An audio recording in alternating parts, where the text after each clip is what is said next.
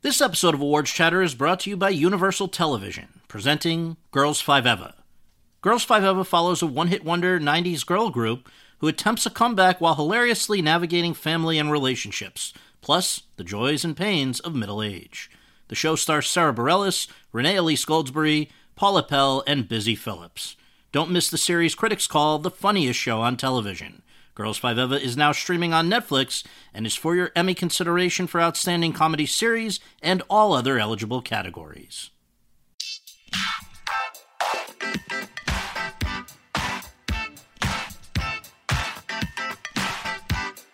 Hi everyone, and thank you for tuning in to the 294th episode of Awards Chatter, the Hollywood Reporter's Awards podcast. I'm the host, Scott Feinberg, and my guest today is one of the most respected actresses of her generation. She is an Oscar and Tony nominee and two-time Emmy winner, who this year is poised to pick up her third Emmy, this time in the category of Best Supporting Actress in a Limited Series or TV Movie, for her work on HBO's Sharp Objects. The New York Times has said, quote, her performances stand out in current American film like crisp martinis in a soda fountain, close quote. And The Guardian has said, quote, if she didn't exist, Tennessee Williams would have had to invent her, close quote. The great Patricia Clarkson.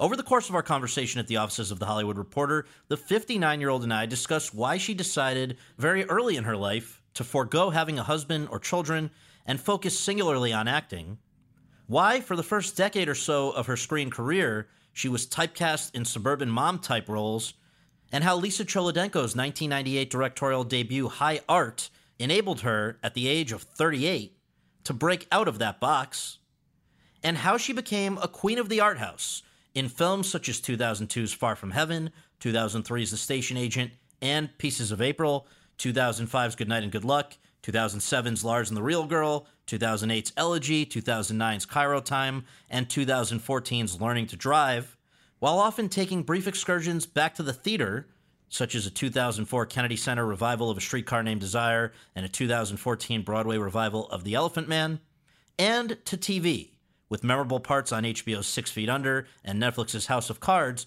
not to mention Sharp Objects, for which she has already won a Golden Globe. And so, without further ado, let's go to that conversation.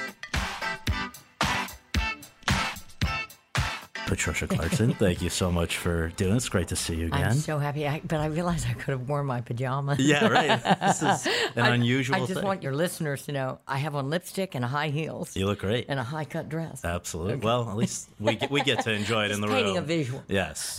Well, it's great to be with you, and we always begin on this podcast with just a few basics. Where were you born and raised, and what did your folks do for a living? I was born and raised in the great city of New Orleans.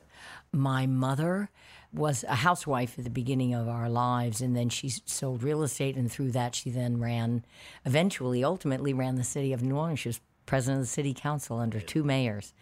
One's in jail, and the other is Mitch Landry. But she's still free. But she's very free, and she's a remarkable powerhouse of a woman. And my father ran a children's home, and then he worked as an administrator for LSU Medical School. He has a master's in public health. Very impressive, folks. And I wonder, for you, what brought about the interest in acting? I was seeing things that you were reading, biographies of Sarah Bernhardt and Eleanor Duse and all kinds of stuff that probably Ellen not Tracy. Yeah. But then there was Ellen Terry. kind of a competition aspect as well that entered the picture, right? Well, I took a speech class in 8th grade, Mrs. Morrison, and we had to give speeches, and I kind of performed them. And she said, you're an actress and you need to join the drama club. And I did. And did these great plays, and really it gave me finally, I think, the outlet I had been craving for so long, a release, a means of expression. I was a very emotional child, and my mother was like, oh, thank God. Yes, please act. Well, I think we left out a key detail here, which might have something to do with why you didn't dislike attention. How many Clarkson children were there? I am the baby of 5 girls, baby. I am the youngest of 5, and my sisters always say, why do you have to say you're the youngest? I say, because I am. That's a key fact. So the name of the teacher that you just described, can you say that again? Ms. Morrison. So who was Ms. I'm not even going to try this. Oh, ISTRE? No, that's it. Yeah. That's so Cajun. Miss Morrison was junior high. Then I went off to high school. High school started in 10th grade.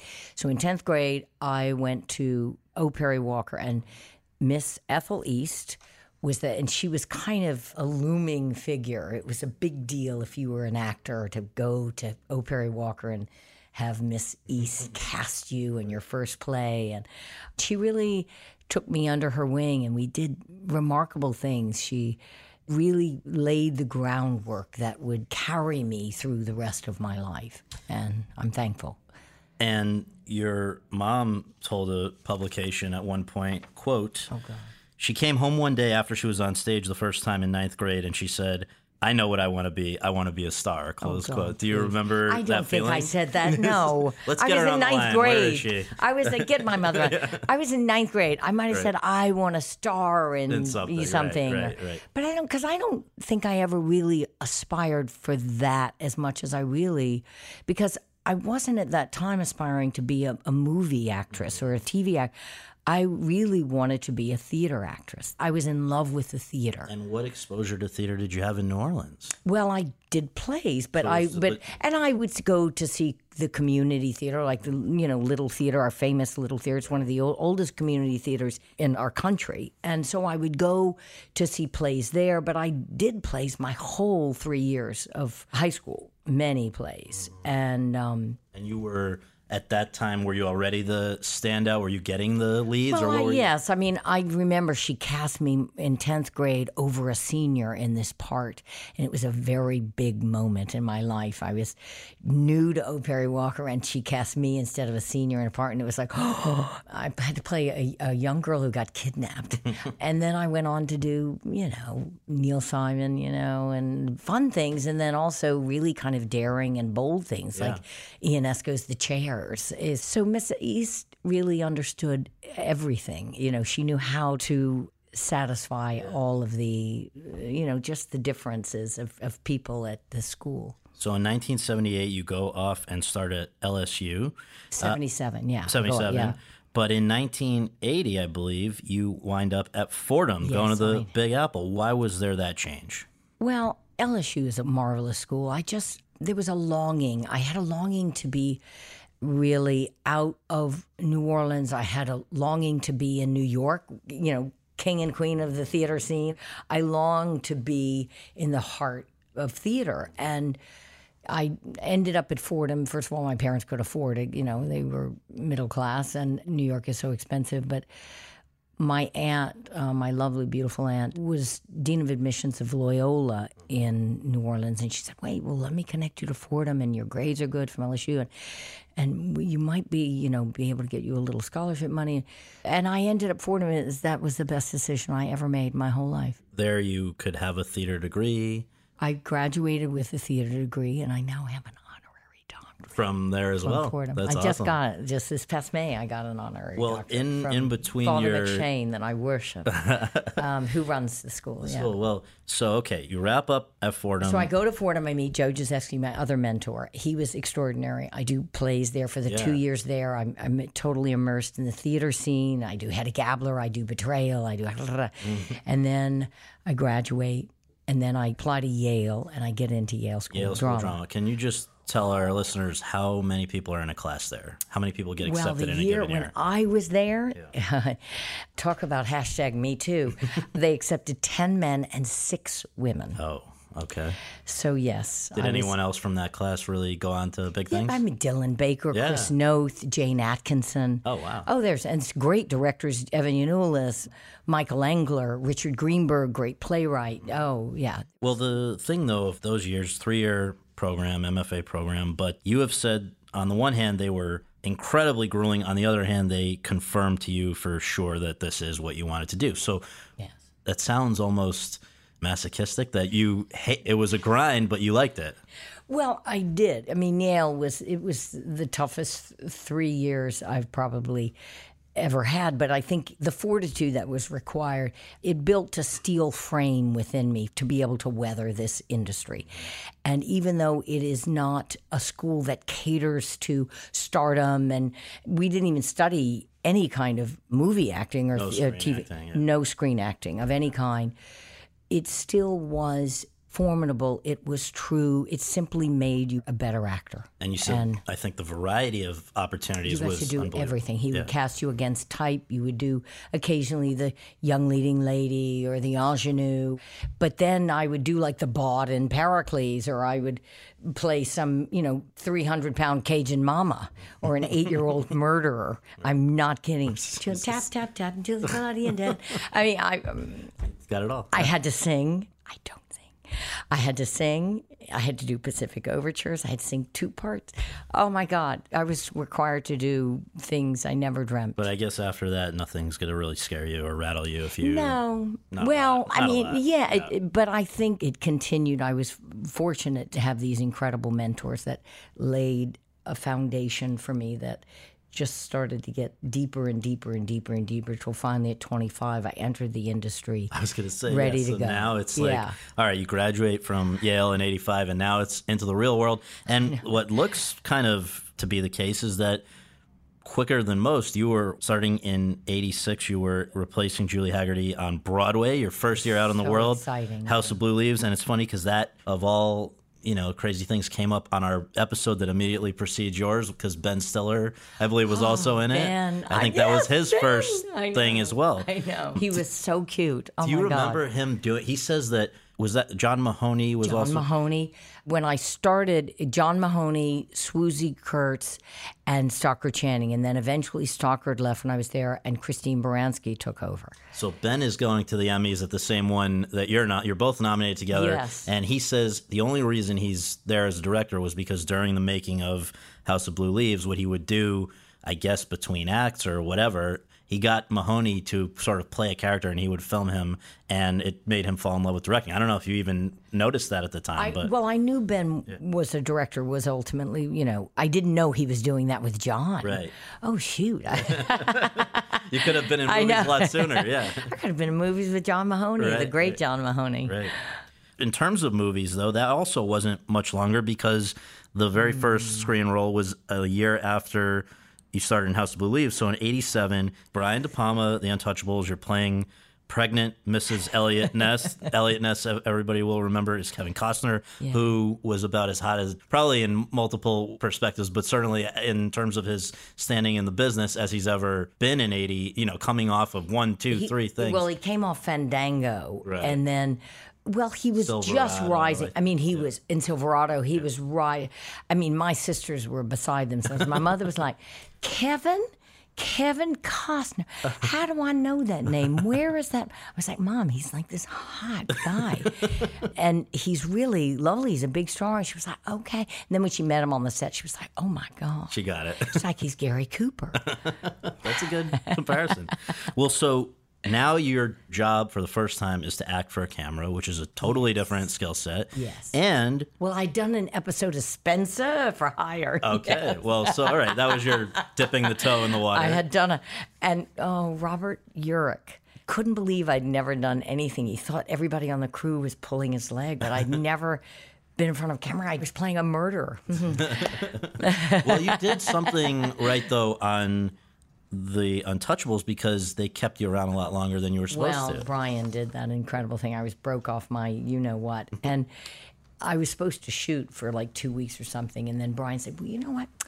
We need Miss Ness. We need her in the courtroom. And he said, Paramount, hate to say it, but you're just going to have to pay her for her. You're going to have to hold on to her for another month. It was the kindest You think thing. he did it as a favor? Yes. Yeah. Well, I think they could have easily dropped me. He was like, we can't drop and pick her. You're just going to have to pay her for the month. I mean, I was making scale or something, but right. still, that was a fortune to me, lot, yeah. fortune.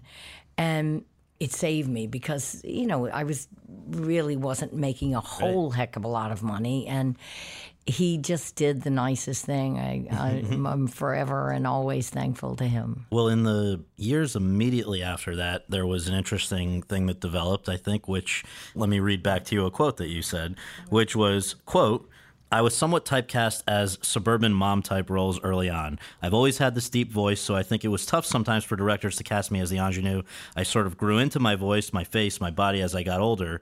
And then there was another great quote, which I've got to put in here as well. Quote, I did a lot of supporting characters, a lot of wives. I've cooked a lot of dinners on screen. I've chopped a lot of vegetables, close quote.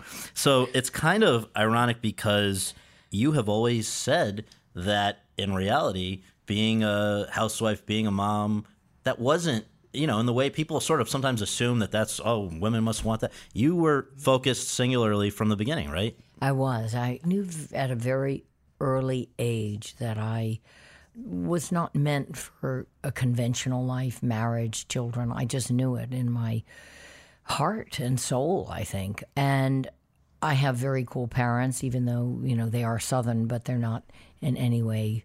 They're somewhat old-fashioned, but they're not, conservative or strict. And so I think they understood my desire to be a career girl. And yet, knowing how I'm going to kind of live my life, but then suddenly I'm playing my sisters constant. I've played my sisters on screen. Who are all married with kids? Married with children. Yeah. And beautiful, but they have huge careers. They've been housewives, of course, and raised their children. They've raised beautiful children, but they've also formidable women. Right. They have had extraordinary jobs. But I said, oh my God. I'm in this alternate universe. I have somebody's placed me with children. Do you think it was something about the way you looked, or what was it? Yes, I think it had to do with some of that. I think people thought I looked like everybody's mom or wholesome, whatever. Yeah. If only they knew. Like I said, I have a high slit dress on. No. And red shoes. You've been nude in movies more than anyone, probably. No, I have not. I have not been that naked. Well, I've been a little bit naked. Yeah, a little bit. As I got older. Why? What was I thinking? No, why not? Get it in if you're naked, young. Well, yeah. But I guess the point I just wanted to make is that The Untouchables was 87. Yes. And for the next 11 years, it's not that you weren't doing great work in the opportunities you were given or whatever, but the first person to really have some imagination about what you could do would have been a first-time director who is known as Elisa Cholodenko. We now know her probably maybe more recently for The Kids Are All Right. Yes. But in this case, she wanted you to play Greta, a heroin-addicted lesbian German actress who is the muse of a photographer played by Ali Sheedy in High Art. You were 38, which is probably later than usual for a breakout role, but this was that. You got a Spirit Award nomination, and it sort of really changed the way people looked at you and felt, as far as what you were capable of. What did she see, and how did that change things? Well, it was interesting. How it happened is I was in Los Angeles, and I got sent the script, and I said, I really, sadly, I'm not lesbian, I'm not German, and I've never even smoked pot. But I get this character. I understand something about this character. And so I flew back to meet with her. She had someone in mind. She had someone already in mind to cast. And my agent at the time said, you just need to get back because she's going to make a decision. Shooting starts soon. So I flew back from LA, and thank God my former roommate had a German agent, so her voice was always in my ear. And I just walked in. I said, oh my God, they're going to see, what is this suburban lady walking in? But I knew, I understood it. But, Lisa's brilliant, and she's one of the great directors. And I'm, again, forever thankful. She saw that I had it in me, and that the emotional life of Greta somehow lived inside me. And she cast me that day. Wow. That night she called. And pretty quickly, other people expanded their imaginations about what you could do, because I want to just touch it. You've had so many great performances, but let's just touch on a few of the ones that listeners will immediately remember. The sick wife in Frank Darabont's The Green Mile, which was nominated for the Best Picture Oscar just a year after High Art. I know, to go from Greta to dying lady. Anything that stands out when you think about that one? It was a dream to shoot that film because, I loved working with Frank Darabont. I loved Tom Hanks, although my scene really was with, the great Michael Clarke Duncan, who, of course, left us way too soon. It's very sad. He was one of the truly loveliest men I've ever met. And, but that scene, it all came, that was all very true because I really, really cared for him as a man first. And then I, knew him as an actor, but I got to know him as this remarkable, remarkable man. So, just a few years after that, 2002, you won the Best Supporting Actress National Society of Film Critics and New York Film Critics Circle Awards for playing Eleanor, the neighbor and best friend of a married white woman who falls in love with a black man in the 50s suburbia. That was Julianne Moore as the friend of yours. Yeah. You were kind of, and this was Todd Haynes' Far From Heaven, one of the great movies, and that was a great year of a lot of great stuff, but you stood out. Why did that one go so well? Well, Todd is masterful, and you had Julianne Moore leading this cast, and Dennis, and the great production design. I mean, that movie is a work of art, and I was just fortunate to be a part of it, and it was a tough character, one of the first real tough characters I had to take on, but Julianne and I get on, and we're very similar in that, it's all about the work. We're not fussy, and we don't want to know how we're feeling or what we had for breakfast. Let's just shoot. Right. It's funny. Did you guys, you and I just saw each other in Karlovy Vary in the Czech Republic. She had been the opening night honoree, and you were the closing. I was the closing night. You didn't overlap, did you, at all? No, we didn't. And, but it was still yummy to be at the festival for us to share that honor, Okay, so then we get to 2003, and this is insane because starting at Sundance in January, I got to catch my breath before I go through all of this. You came in there. I'm still recovering from 2003. 4 Sundance movies at Sundance. I don't think anyone's ever had that many. Somebody has. And as a result of how good you were in all of them, you left with a special jury prize for your work. And let's just go through one by one. I'm going to list what they are, and then I'm going to ask you some, but just bear with me. An artist grieving over the unexpected passing of her young son, who this artist subsequently separated from her husband and now befriends a dwarf in The Station Agent. Tom McCarthy's directorial debut, made for just $500,000. He would go on and direct the Best Picture winner, Spotlight. A mother of a kid who is falling in love with in David Gordon Green's All the Real Girls.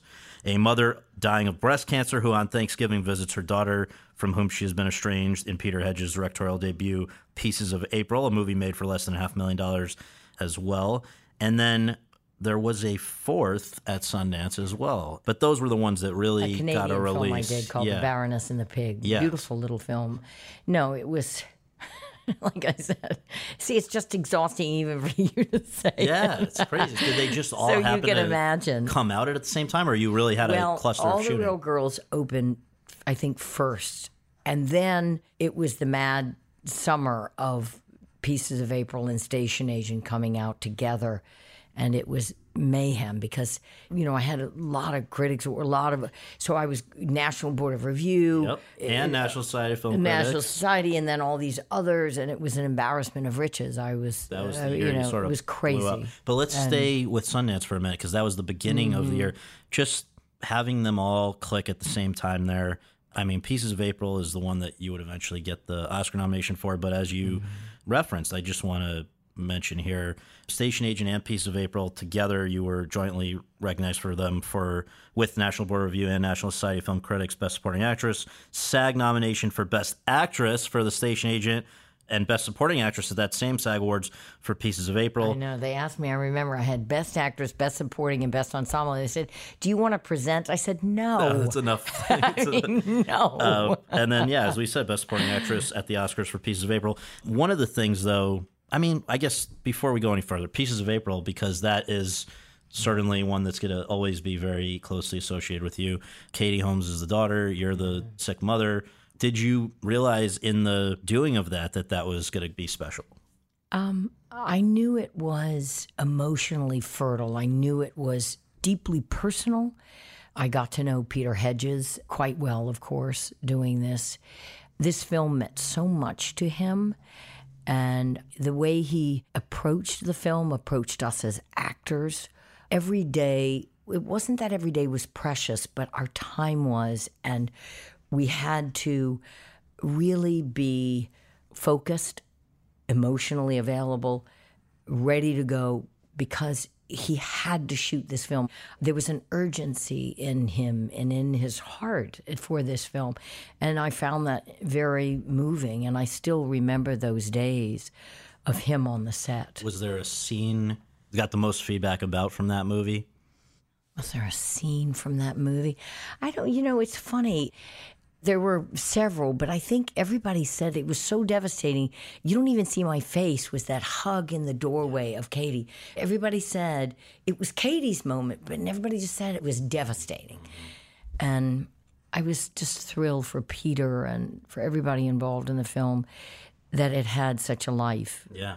Post Sundance, you also had another film that year that is one of my all-time favorites, but it's also one of the all-time weirdest movies ever, right? What was that? And that is Dogville for Lars von Trier, which basically is a movie without sets. You're playing a woman who clashes with Nicole Kidman's character. It's a very bizarre, there's a dog, but we don't see the dog, but we hear the bark. I mean, it's a insane thing, but it's sort of like theater, right? It's an avant-garde piece. It's Lars von Trier. Right. But I told you what my father said.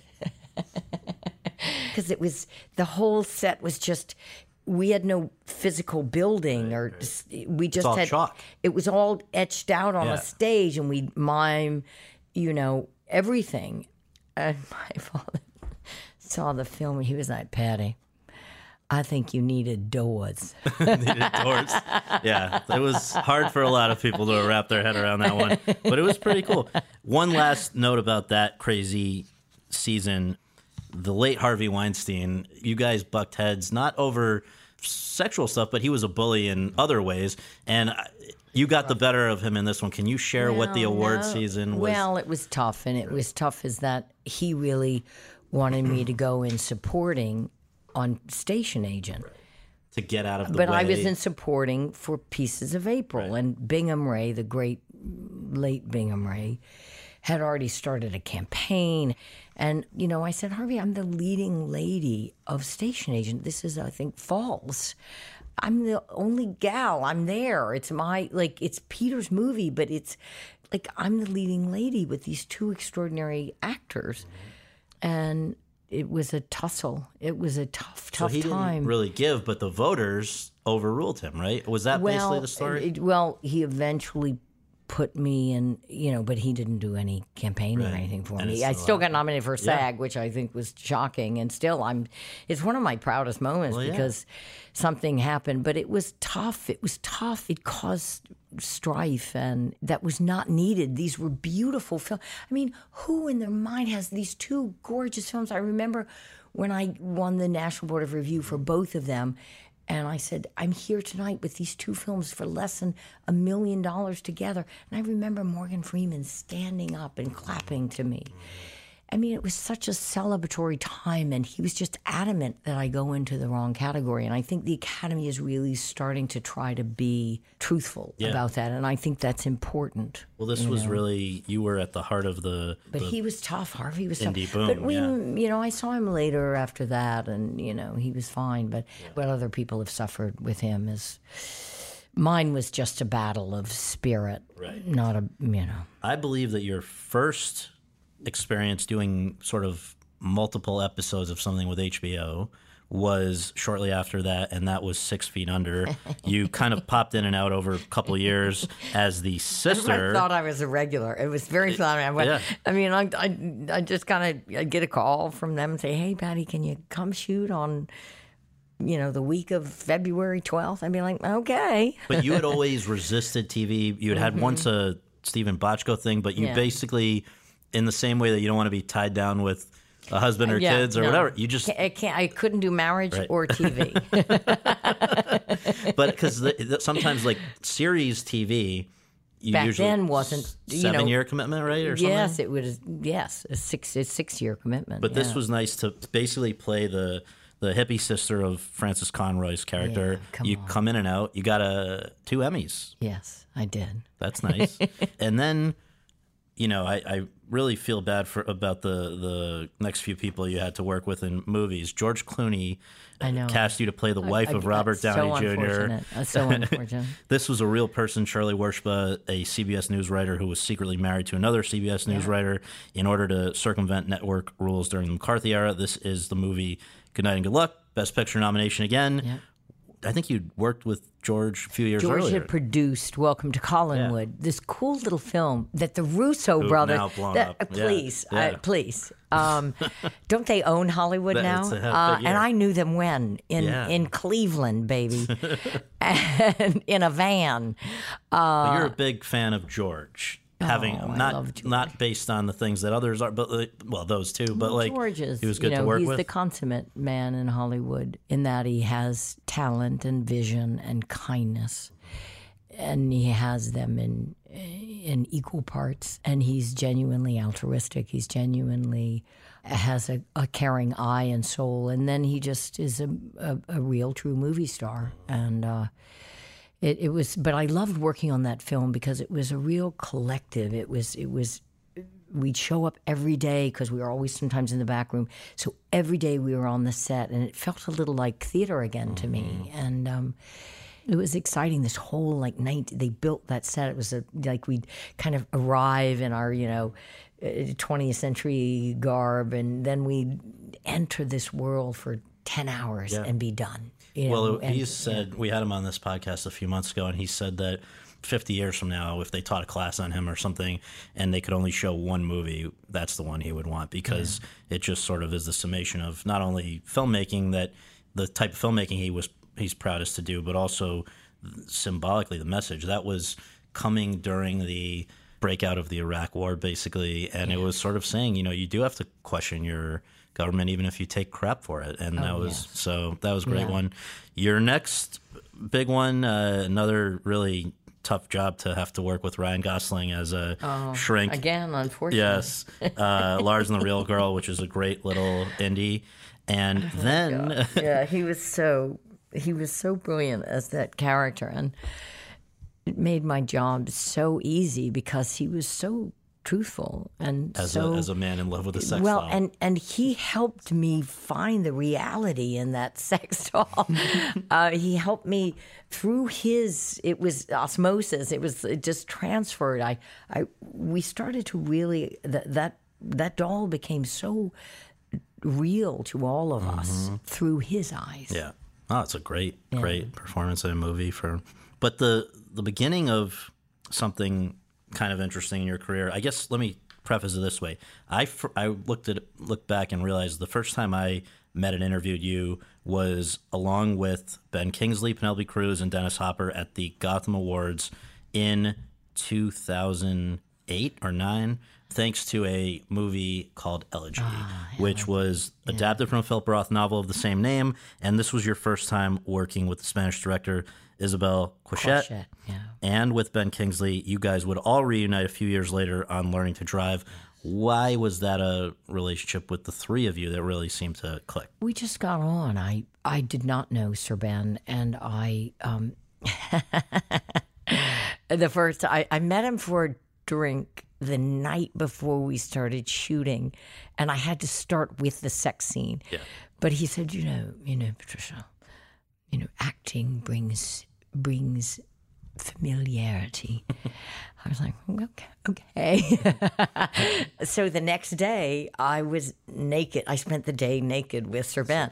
I mean, who wouldn't mind? but it was what a beginning to the film. But Isabel, I fell in love with Isabel the second I met her, and she's a truly learned, brilliant, inspiring woman, a woman that has, again, real vision and taste. And it was fortunate that we could all come back together to do this project, Learning to Drive, that was so personal to me, that was so important to me. And that was something that took a few years to get, back. You guys get, I think, 6 years to get back together. Yeah. But that one, Learning to Drive, was important to you because I think in some ways one of the few times you'd been given the chance to be the centerpiece of a movie, right? And I loved I love Katha Pollitt. I loved the essay. Again, the emotional life of Wendy sat in me, even though I never lived that life. Right. And I liked the story of a woman who's not getting her groove back. This woman had more groove than you could. She had a phenomenal job. She was living her life, as a writer, a journalist. She had a fabulous husband. She had a beautiful daughter, a remarkable life, but she failed to look up. She failed to take it in, and so her life left her. And so it's not about a woman finding her own, even though there's the metaphor of her learning to drive.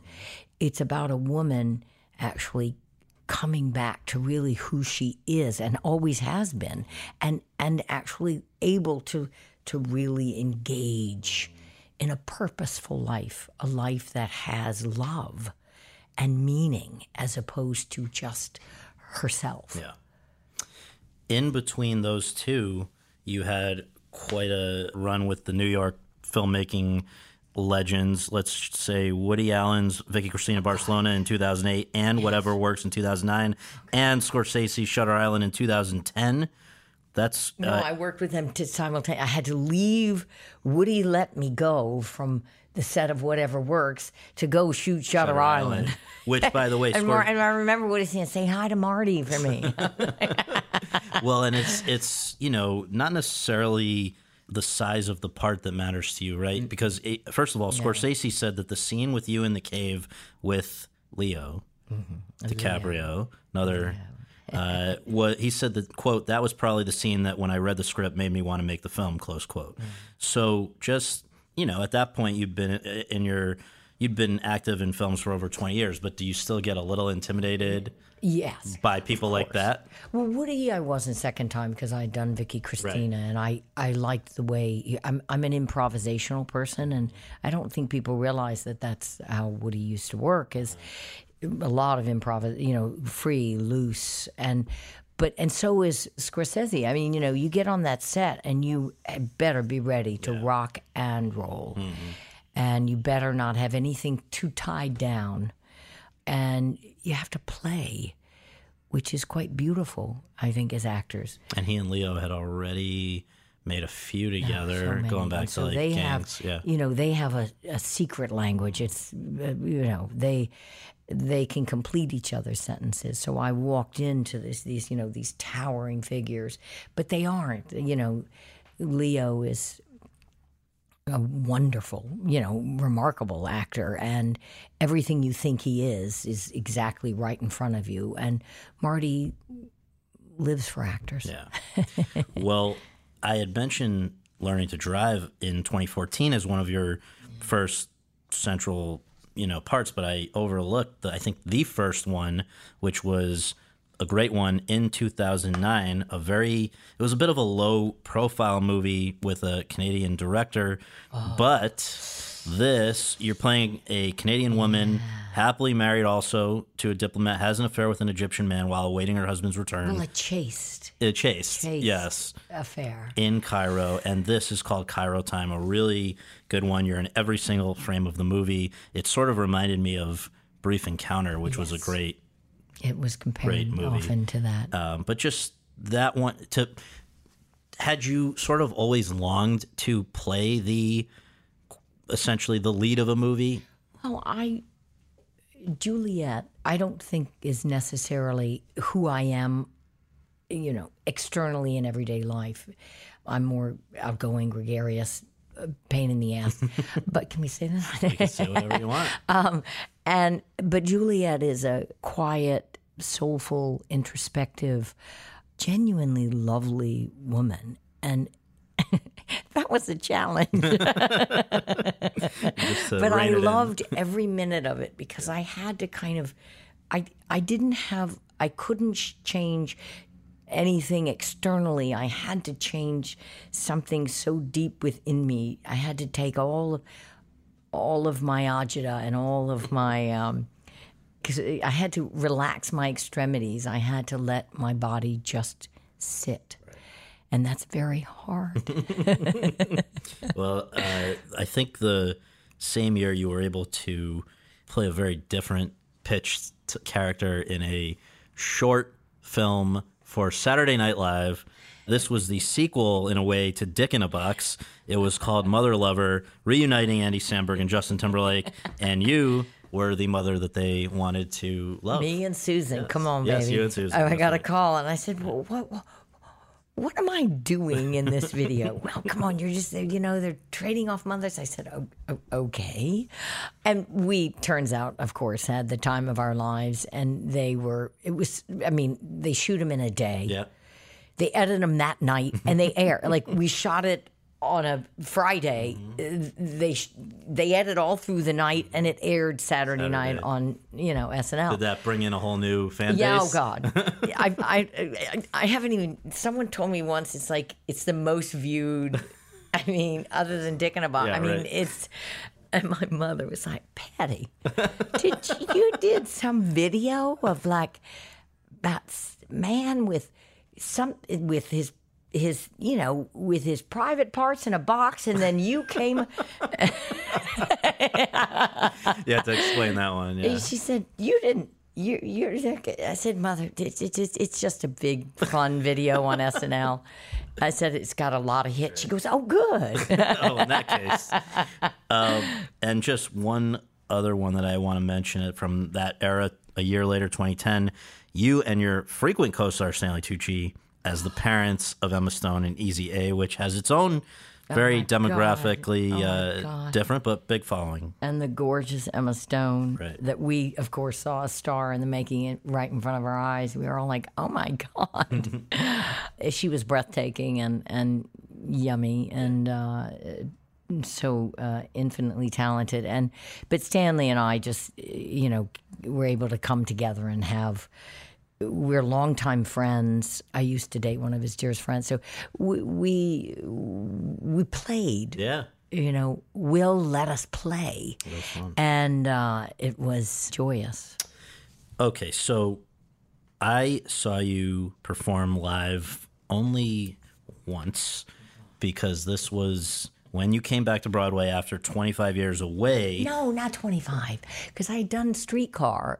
But not on Broadway. No, that was in DC, right. You're right. I hadn't been on Broadway. Sorry. No, so I'd done theater, but I hadn't been. Yeah, no, and I'm definitely going to ask you about Streetcar because you're. But I hadn't been on. Blanche I hadn't been on a Broadway stage in 25 Yeah. years. So literally from Eastern Standard in 1989 to The Elephant Man in 2014 as Mrs. Kendall, the caretaker of the title character, played by Bradley Cooper. Tony nomination and a lot of accolades. And just though it's an intense one, right? It is, and I really didn't want to go back to the theater. But, Bradley, I met Bradley, I think it was the premiere of Whatever Works or something, and he came up to me, I didn't know him, and he came up to me and he said, when I do The Elephant Man, I want you to play Mrs. Kendall. I said, okay, this is never going to happen. And then I got a text, you, me, Williamstown, Mrs. Kendall. I still wasn't, I was frightened to be back on stage. I hadn't been on stage since Blanche. Blanche just about, I thought, oh, I'm done after Blanche. I think a lot of people do Blanche, say, oh, I'm done. Right. And so I don't know, but it turned out to be one of the most glorious experiences of my entire career, doing that play with that cast, Bradley leading it. Working with Bradley made me a better actor. Working with Alessandro, working, with that entire cast from Williamstown to New York to London, it was so near and dear to me still. It lives forever. That's great. Deep in my soul. You and Isabel did a third at the Bookshop in 2017. Yes, I did. But that's, I'd have the leads are the glorious, Yeah. And then we've talked about some of the just industry challenges that you've run into where we all at one time or another encounter jerks or assholes or whatever Sure, yeah. So you had your Harvey experience. Then now you're at work as Jane Davis, the Commerce Department official on the 5th and 6th seasons of House of Cards on Netflix when Kevin Spacey goes down. How did you guys process that? Well, remember, I I had just done one season, so I wasn't hit with the heavy load of that. I had just been on one season, but you think of these people, this very tight family, many people's jobs at stake, people who have spent 5 years on a project. I'm thankful they did the right thing and came back, even though they had to cut the season short. They did the right thing because the cast and crew should not have suffered, right? Because of someone else's follies. And I just think was a remarkable thing that they pulled it together. And you were there for the next season and then I as well. came in on season, I came back season 6 with, I love Jane Davis. It's a Frank and Melissa wrote the hell out of that part. I just had to learn. I had copious amounts of lines. But I honestly, this is not false modesty, I really just had to learn the lines. They were stunning, and I just had to learn them and show up. This brings us to 2018 and the character that I mean, you've had a lot of great reviews in your career. I don't know, you can tell me if I'm off on this, but I don't think you've ever had better response than you've gotten for playing Adora, a woman who we learn has Munchausen by proxy syndrome, basically meaning she in some way gets a kick out of making other people feel they are sick. Well, Munchausen is such a complicated and perverse disease in that it is a mother that has, I think, extraordinary love for a child, an unbalanced love for a child, and has the need for that child to stay close and has the need to be the savior and has so many psychological issues. Going back to her own childhood. Yes, and she was, unfortunately, I think this is a show of generational violence, cyclical violence, and abuse. I mean, she was terribly abused by her mother. Mm-hmm. I tell that story at the end of her, kind of some of the most beautiful writing, when I'm left in the woods by my mother at the very end of this series. And so, I had to come to Adora in a very specific place. I think I've said this to you before. I think we can never judge the characters we play because we can never really fulfill the great writing and the great actors that require us to be present, because if we have some preconceived notion or we have fear about who this character really is, if we're coming at it at an angle instead of full on. And in this case, the opportunity to come at it at all was because Amy Adams was a fan of yours. Yeah. She's a producer as well as the woman at the center of Sharp Objects, and basically along with you, of course. And I wondered, though, watching this, I never got to see you do Blanche DuBois at the Kennedy Center when you did that in 2004, but do you see any connective tissue between Blanche and Adora? Yes. I think I played Blanche for some reason, and then it prepared me for Adora. Is it just the sort of somebody being mentally a little unstable? They're very different, But Gillian Flynn and the writers, Marty Knox, they have a certain Gothic. It's lyrical, and it is poetic realism in its own way. It's different from Tennessee Williams, but they are kindred spirits, these characters, absolutely. They are women who are deeply damaged, that can be judged from the outside. They are people who have been ultimately, Adora is judged by the community in the end, but Blanche is judged by the community from the get-go. And they are both spiraling downward, and Blanche has that extraordinary moment. It makes me very sad when the young man, kills himself. And Mitch, she says to Mitch at that incredible moment at the end of that huge scene, and she says, sometimes there's God so quickly, when she realizes, oh, this man is going to love her and help her. And, I don't think Adora had anybody to really help her and save her. And you don't think that the man who is her husband at the end? In the end, I think sadly he's a good man, but I think that often happens with Munchausen is they become part of the problem.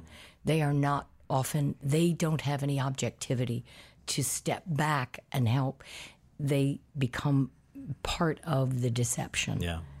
So interestingly, I had found a few in one of the articles from before you ever had anything to do with sharp objects. You had said that one of your favorite movies is Gaslight, which is... Well, I love anything Ingrid Bergman, and I love her. And that one and Suspicion certainly come to mind when you think about this one. But I want people to know how much prep goes into... You didn't sort of... Not that you ever just show up and do it, but in this case, because of the mental component of the challenges facing the character, what was the work that went in before you ever showed up? Well, Adora was an unusual process. I had to actually kind of hold, I had to keep it, I had to keep it out of my head, keep it in my heart. I had to approach her as the best person in the community, the best person, the best mother, the best wife, beautiful, caring, loving, living the true life in this gorgeous house. I had to be very careful not to let too much of the decay show. And so every day was about keeping her as much in the light as I could because the darkness was going to descend. And so every day the preparation I would do was to actually how to keep her high so that when I would go low, I knew so much low was coming. And to do this, though, you found someone that had experienced Munchausen personally or had been a victim of it? Or someone I knew. Yeah. A psychiatrist I knew who I talked to a person who had. It was tough. And it was tough. Is it, sometimes, particularly with theater, I guess you go into the theater, you walk in, you do your thing, and then you have to go home at the end of the day, and you can sometimes, presumably, just get on with your life. Right. In this case, you guys were for months away from home, and I wondered if you could just drop it at the end of the day, or if it did. Amy is a consummate actress. She's, really so stunning inside and out. And she also was part of the preparation because I really have a genuine love for her just off camera and Eliza. So that all, you have to take what's in front of you. And so I used the genuine love I have, even though I know I have that famous moment when I tell her, but she does. Her children and her family are everything to her. And so I used the love I had for them in the ways I could. So every day I was on the set with Amy and Eliza was work, was preparation, because I knew I used how I genuinely felt for them every day. I was a sponge, and they're, such beautiful actresses. They're so available and ready and able. Did you have to decide for yourself whether or not, I don't know if there was ever any doubt about it, but, the first child who died, was that the result of Adora? And did Adora know that and was covering it up? Or did it happen because of Adora and she didn't realize that it was because of her? Like, I assume you had to... I know what's happening. I've never shared. Never shared? Never share. Because you think it would shade the way people view it? It just stays within me. Yeah. What happened to that child. But theoretically, let's just for the sake of conversation, if Adora did know and is covering it up, then isn't what you're doing playing a character, essentially? Yes. Adora was Pirandellian. She was a character within a character. But often Munchausen, they are recreating a life within a life. And that's often what they do, is they create these dramatic scenes to then be... So they are rather good actors. Yeah. And they have fooled many a doctor and husbands and children and partners. And so, yes.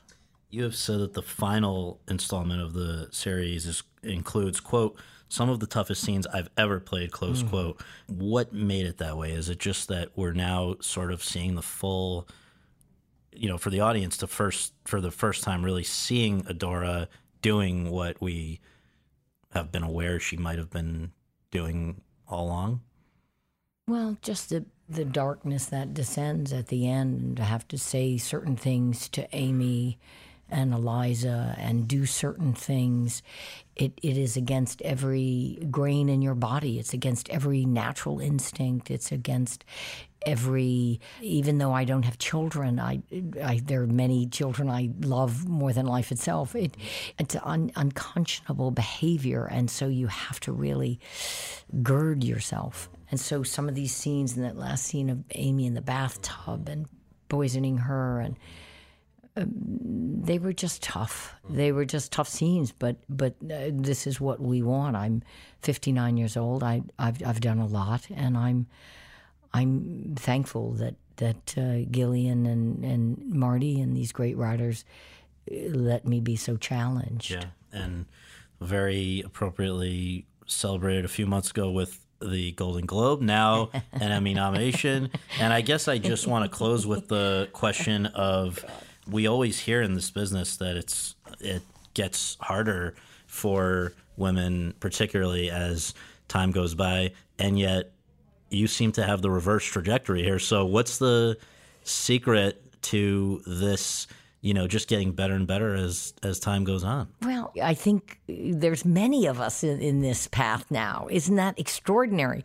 We are no longer the exception. We are hopefully now the rule. Women in our late 40s, 50s, 60s, 70s, people want to hire us. And it's a beautiful feeling. People want to make films and TV series and projects about women. And look, we do need stories about 25-year-old women. Absolutely. They're interesting. They're sexy. They're amazing. But there's also a lot of life. And we get better as we age as actors. So give us jobs, because we hopefully will deliver for you. But but I think I'm one of many now. These women having these second acts, so to speak. It's many of us, and it's a heyday right now in Hollywood, and I'm just so damn thankful I'm on the train. That's great. Well, great to see you again. Thank you so much for doing this. Oh, thank you, Scott. It's always a privilege.